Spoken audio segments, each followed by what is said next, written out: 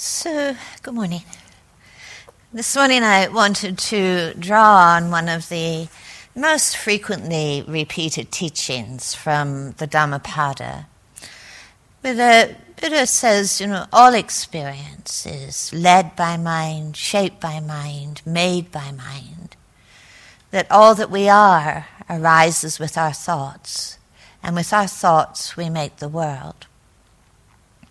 This is a very pivotal teaching. The Buddha is not saying that there is no objective world, but he is saying that our experience of the world around us and the world of our experience is something that is being constructed and born moment to moment, and that the world of experience that we build inwardly will indeed become our world of experience.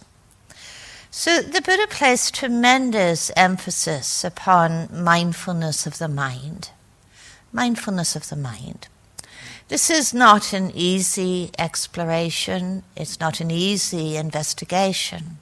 And bear in mind, when the Buddha speaks about the contemplation of the mind, in the Pali there is only one word for mind, heart. So he's speaking about this whole domain of psychological, emotional experience that is being born and shaped moment to moment, constructing our beliefs about who we are and constructing our beliefs about how the world is. Mindfulness of mind is an elusive contemplation, and it requires a genuine steadiness and stillness inwardly. I mean, if we came in here on the first morning of a retreat and said, well, let's all just sit down and contemplate the mind. For most people, they would have a sense of being under-resourced to do this. And contemplating the mind might very well turn either into a contemplation of spaciness or simply being lost or overwhelmed by thought patterns and by mind states. So it's not surprising at all in the early texts that, such value is given to developing stillness, calm abiding, a certain resilience within our attentiveness, our capacity to be able to sustain attention in the present moment. This emphasis upon collectedness, upon samatha or samadhi, really provides this base for contemplating the mind. But it's an indispensable contemplation because this is our world. If you look at some of the ways that the Buddha speaks about the mind, he doesn't speak about it as an object, a state, a thing. The Buddha speaks very much of the mind as a process, as he speaks of all things as process. He speaks of body as process, as self as process. So in every moment we actually have an experience of bodying.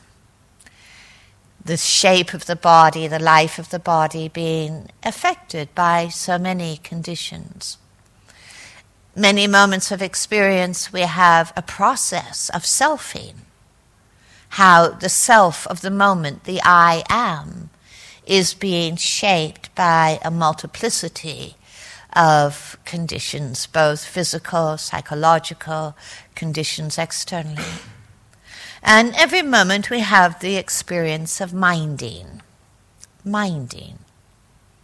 So we bring mind, this whole notion of mind, into process level and to see how the mind of the moment is being shaped.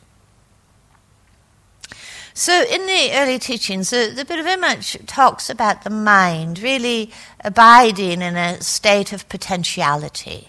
We don't have one mind, do we? We have obsessing mind, we have happy mind, we have agitated mind, we have calm mind, we have spacious mind, we have dull mind, some of you may have encountered. We have a whole range of minding experiences, don't we, that change so many times in a single day. And it often feels quite accidental, those changes. We're not quite sure how we ended up in an agitated mind, or sometimes we're not even quite sure how we ended up in a calm mind. But the Buddha says it's very, very important to recognize this potentiality of minding. And, the instructions in the contemplation are quite clear to know the mind that is affected by greed, to know the mind that's affected by generosity, to know the mind that's affected by agitation, to know the mind that's affected by gladness, to know the mind of contractedness, and to know the mind of expansiveness. So begin to bring mindfulness to really bring into the light of our attention how the mind of the moment is being affected or shaped, is another word.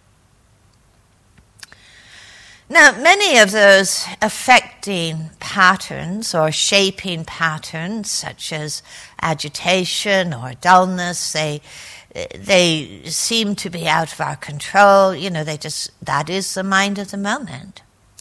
But what we actually see in the path is that we're genuinely cultivating a mind of spaciousness, a mind of calm, a mind of brightness.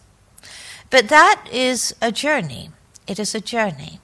Sometimes I think it can be really quite useful to pause at the beginning of a sitting, or at the end of a sitting, or the beginning of a walking, or the end of a walking, or in any transition period during our day, just to be able to stop for a moment, to just examine inwardly and ask ourselves, what is the shape of the mind just now?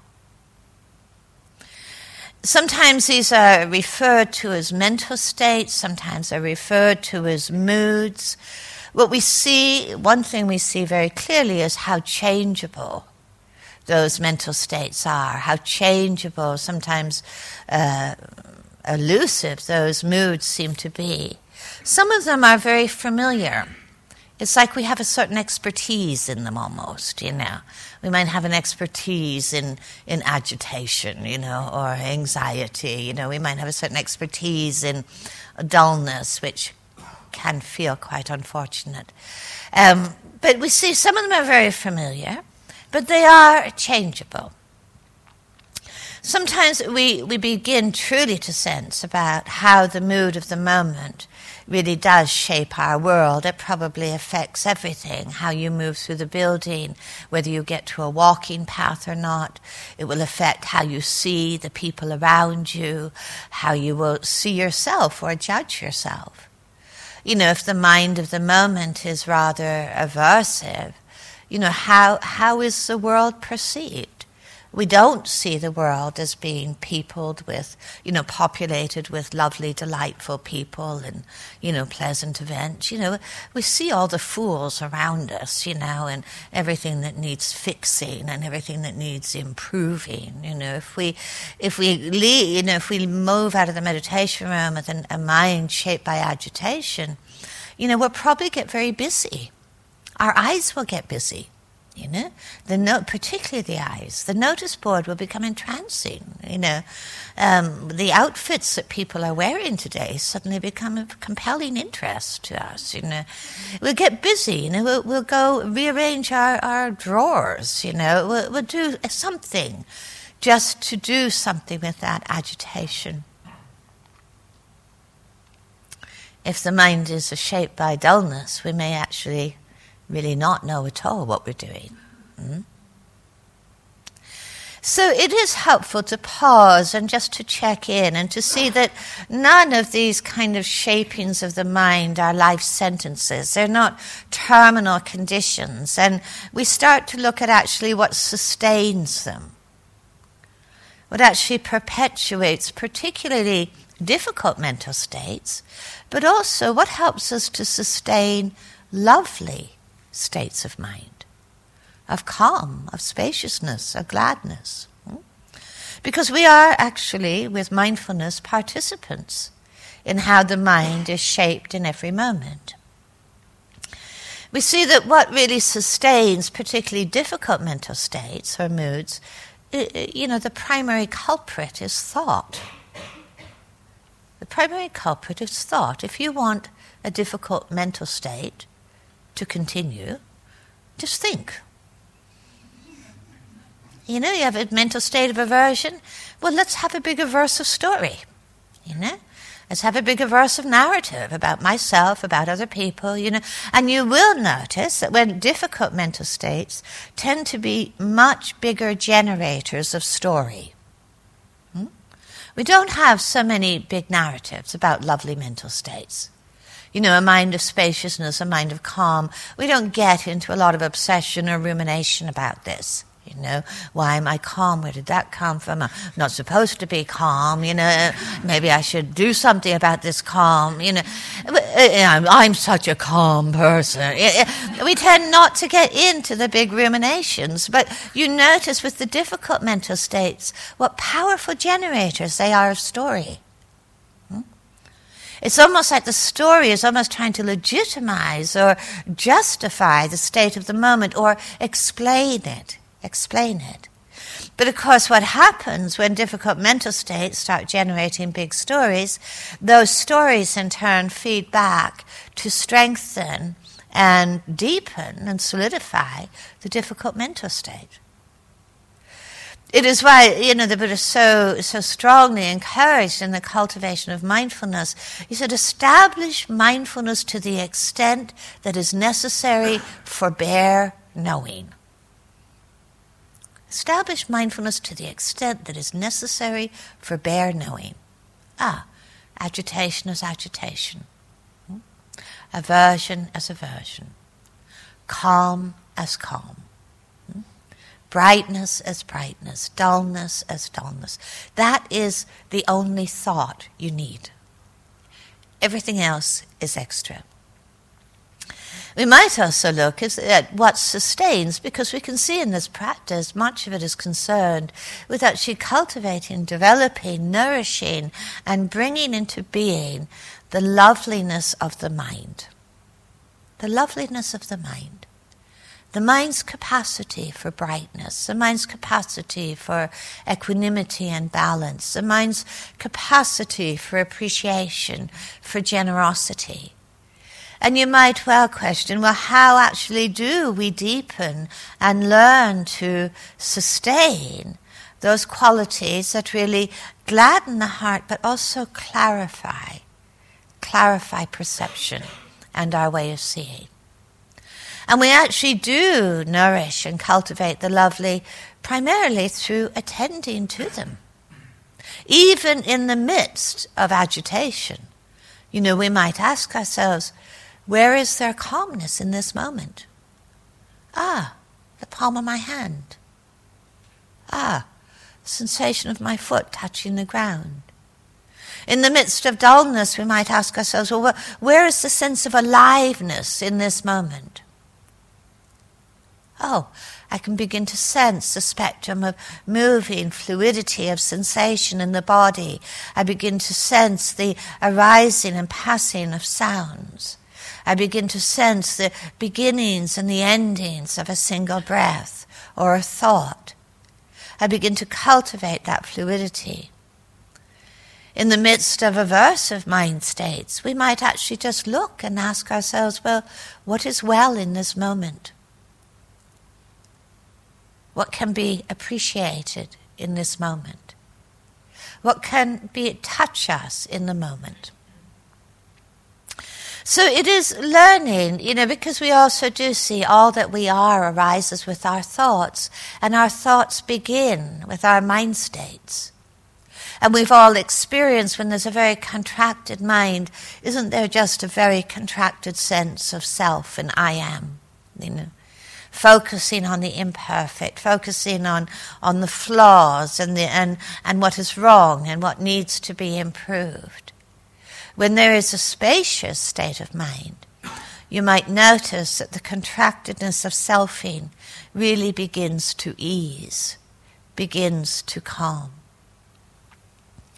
Now, there's a very big spectrum, of course, of states of mind. Some of them are very familiar to us. Some of them feel quite personal. And actually, some of them are very much much more universal. Much more universal. And in the early texts, these more universal mind states they're both mind states and habit patterns. And we do meet them in our practice, and we do meet them in our life. And it doesn't matter if we've been practicing for 30 years. We really need to have a heads up around their presence and their absence. They're so easily dismissed as being hindrances. And old students, their eyes tend to glaze over and say, oh, I know all about hindrances, or I'm past the hindrances, good luck with that one. Or they don't really matter, they're just something to get over.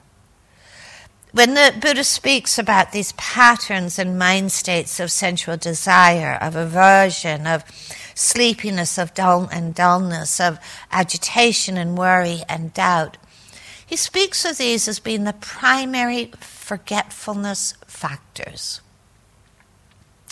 These are the mind states and the habit patterns that most directly sabotage intentionality. It's really helpful to notice that.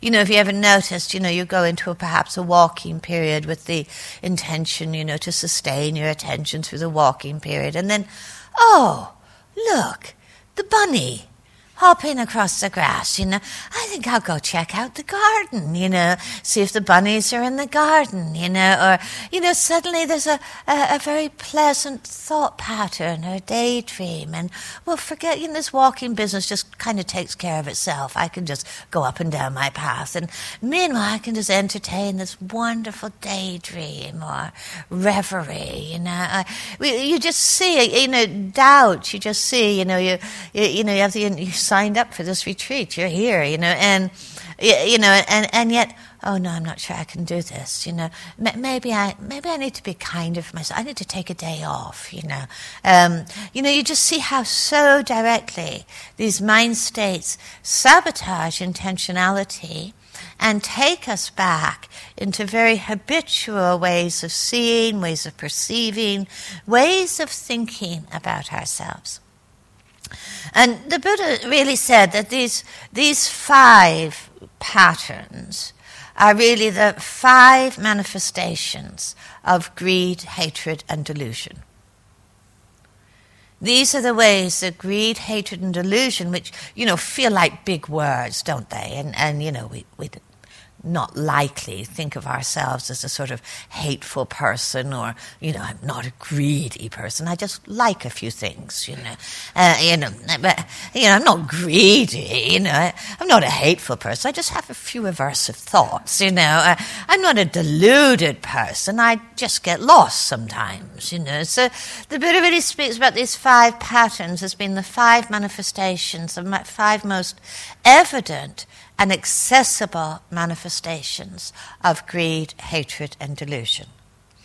Greed, hatred, and delusion, in the early teachings, says, the Buddha says these are the 3 manifestations of this primary core of confusion, or not knowing what's going on, or sometimes referred to as ignorance again, which sounds like a big word.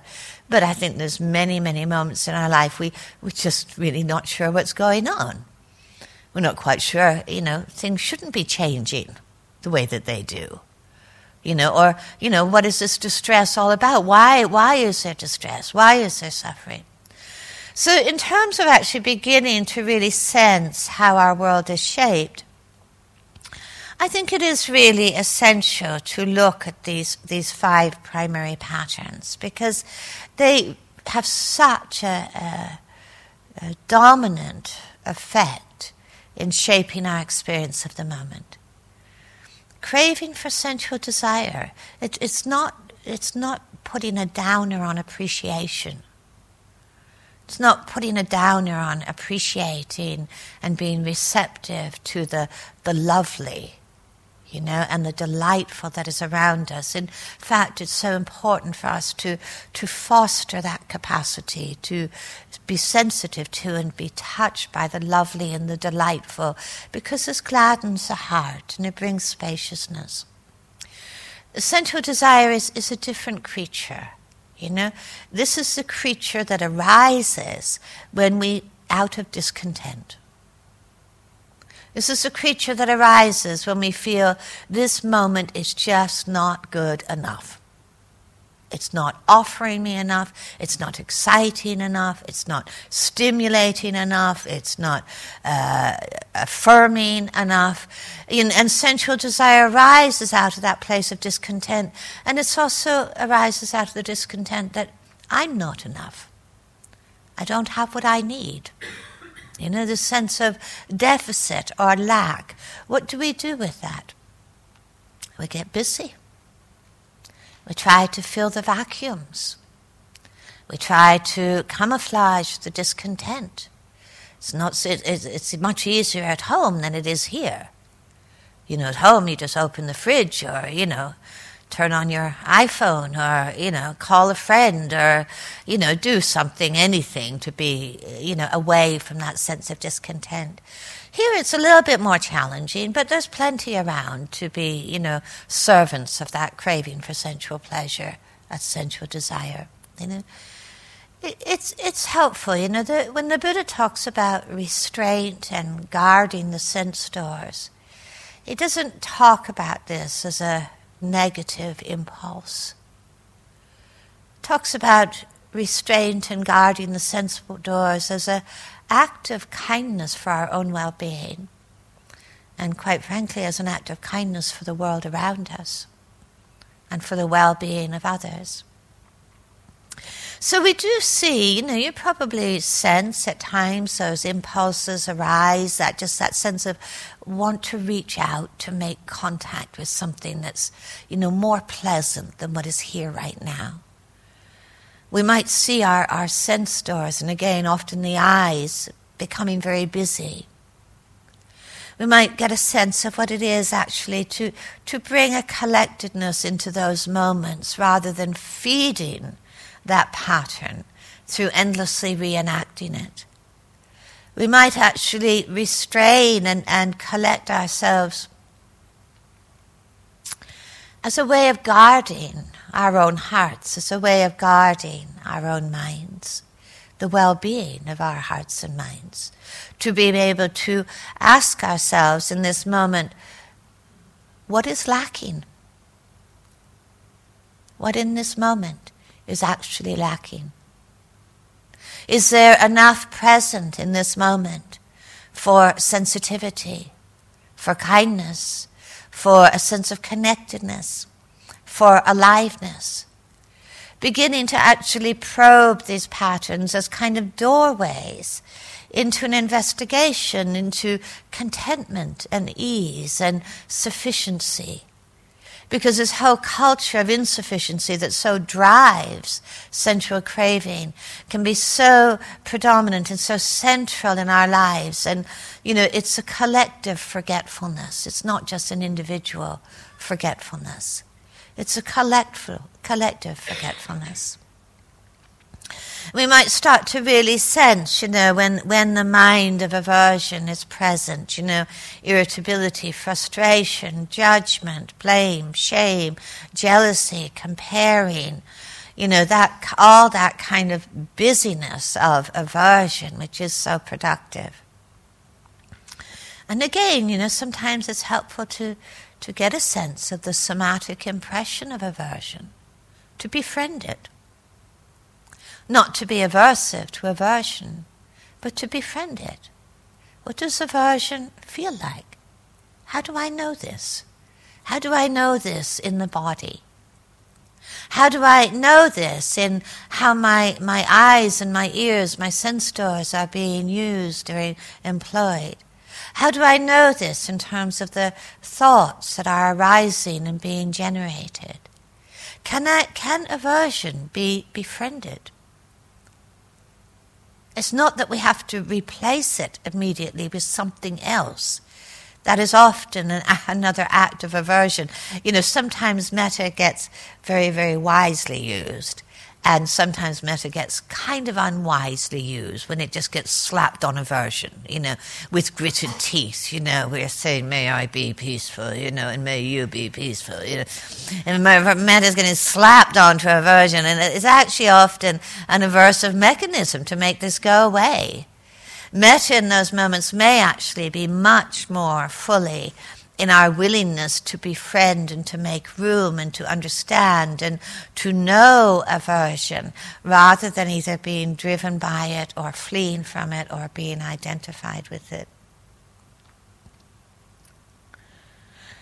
Sleepiness and dullness is an easier one to spot, although we often have quite a few stories about it, sometimes it's life fatigue, but sometimes this is our most available mechanism for dissociating. And sleepiness and dullness is not just about snoozing on the cushion, or, chin on the chest. Sleepiness and dullness is often much more in this just kind of vague reverie state, kind of here, kind of not here. Time sometimes passes really quickly. It's actually not necessarily unpleasant, except if you want to be awake, and then it feels quite unpleasant. But this is the one, culturally, numbness is sought for in so many ways. When life feels too hard or too harsh or too intense, how often numbness, dissociation, disconnection is just sought for as a kind of refuge, but a very false and unreliable refuge. And this one certainly, I think you need a lot of determination within dullness and sleepiness. I think you need a lot of commitment to wakefulness. A lot of perseverance. If you've spent more than 2 minutes with chin on chest, it's time to change your posture. Yeah, it's time to stand up. It's time to wake up, because dullness so incapacitates everything, doesn't it? So incapacitates the practice, so incapacitates our capacity to be wholehearted, to be present, so incapacitates intention. This is not a place to linger. It's not a place to linger. I think there's a kindly firmness and perseverance that is needed to actually cultivate energy. Agitation and worry, this is again personal, it's also collective, universal. It has a very somatic sense, doesn't it? The body of agitation, the body of restlessness, the mind of agitation, the mind of restlessness. It really asks for the cultivation of calm abiding. It really asks for our willingness to come back again and again to the present moment and begin to learn to sustain our attentiveness. This is so much the secret of calm abiding, is our capacity to sustain our attention in present moment experience or with a meditative focus. Beginning to calming the mind, calming the agitation. It's one of the first instructions in the Satipatthana discourse is breathing in, calming the formations. Breathing out, calming the formations. Calming all that is agitated. Calming all that is restless. Be aware of how we use our bodies outside the meditation room. How well we can be established in a body of calm, an intentional body. The forgetfulness pattern of doubt, this is, I think, probably one of the most challenging, but I also think doubt often arises in practice when our strategies for getting rid of all of the other hindrances have failed. And then we think, I can't do this. I can't do this. There is no easy answer to doubt except to make constant gestures of confidence. Ongoing gestures of confidence. I commit to being present, not just in this whole sitting, I commit to being present in this body of this moment, in this breath of this moment. I commit to being present in this footfall of the moment. I commit to being present to this wakefulness of the moment, to continually sow the seeds of capacity rather than incapacity, which doubt speaks to us of. The Buddha recognized, as we so also recognize, that there is a tension in waking up, isn't it? It's no easy thing to bring about radical change in the mind. It's no easy thing to cultivate wakefulness. And, sometimes, deepening in mindfulness almost seems to be the exposure to one moment of bad news after another. So many people say, I think I was happier before I began meditating, because we weren't so acutely aware of, how confused or agitated or worried or dull or aversive we can be. As we practice, we become aware of dissonance, sometimes this gap between our intention and what's actually happening, between our aspirations and how we're actually living our lives, between what we value and actually what we're embodying. And so often this kind of dissonance can be quite disturbing. It can be quite disturbing for us. But the Buddha very much pointed out that this gap is actually the classroom of our practice. That there is a tension in waking up for sure, but it's not a negative tension. It is a creative tension, because this is where we cultivate the lovely. This is where we cultivate the liberating. And it's why in the fourth way of establishing mindfulness, the Buddha puts alongside each other these two lists, one of them of the hindrance factors and one of them of the awakening factors, and really asks the question, what are we going to cultivate? What are we going to bring into being? Are we going to cultivate the hindrance factors? Are we going to cultivate the awakening factors?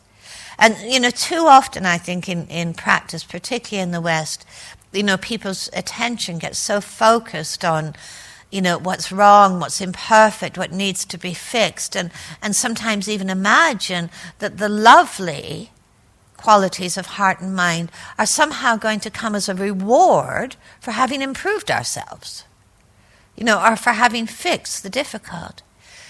And I think in the early teachings, the orientation is quite different. It's much about cultivating the liberating, cultivating the wholesome, cultivating that which serves us well. And here the Buddha puts actually the awakening factors that begin with mindfulness. A word that becomes easily cliched, but to be mindfully present, whether sitting, standing, walking, or lying down, to be mindfully present in all that we do. It is mindfulness that sets us on a path of awakening. When mindfulness is absent, we would ask, what is present? Habit, impulse, reactivity. So we're learning to establish this capacity to be mindfully present in all moments. And this is what opens the door, really, for all of the other liberating qualities and factors. When we're mindfully present, we're able to investigate. We're able to look closely into the nature of our experience. What is actually going on here? We're able to investigate moment to moment what leads to distress and what leads to the end of distress. We're able to somehow investigate these mind states or habits that at times feel so impenetrable. We're able to investigate the nature of the body. We're able to investigate the nature of the mind, the nature of our world of the moment, and the nature of our selfing of the moment, on a ground of mindfulness, not an investigation of busyness and looking for answers, but an experiential investigation really rooted in the present moment. We're able to cultivate in the Pali word is virya, that often gets translated as energy, but more accurately, this is courage or heroism, and energy is part of that.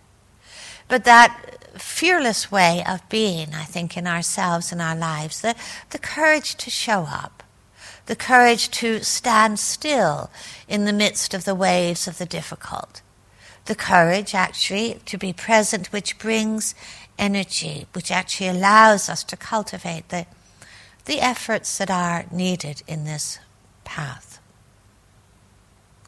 A word frequently used in the early texts is ardent, ardency, passion, enthusiasm. This is where the energy is. This is what is often asked for us. Half-hearted practice often, quite frankly, has quite half-hearted results and outcomes. Maybe I'll be present, but maybe not. Many people come here and they speak about, quite wisely, about deepening their practice. This requires the effort. It requires ardency. Cultivate joy. It's a very important quality.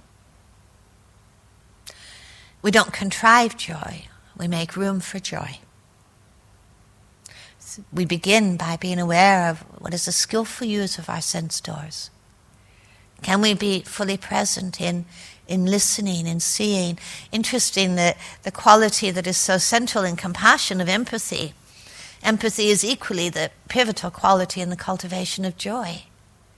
That in compassion, as our hearts can tremble in the face of suffering, with joy our hearts can tremble in the face of the lovely.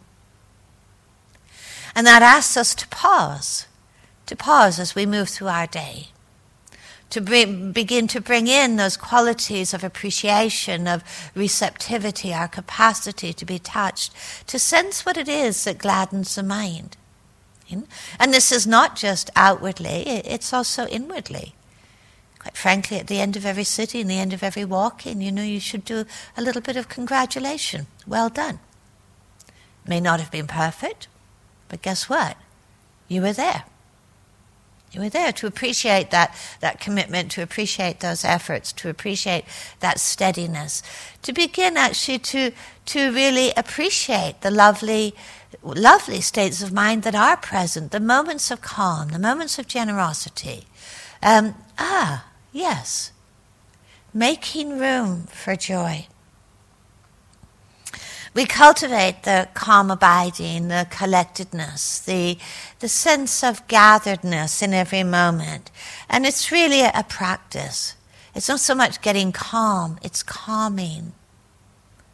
Calming the thoughts, calming the mind states, calming the agitation, calming the habit patterns, so that we can begin to develop more sustained attentiveness, more able to sustain our attention in present moment experience or with a meditative focus, developing our capacity for this one-pointedness, the collectedness, and finding that we can actually also find those places of balance, to stand in the midst of all things, to be equally near to all experiences, all moments, all things, beginning to develop that resilience and that steadiness of mind that is not so easily overwhelmed or swept away, beginning to get a taste of what equanimity is.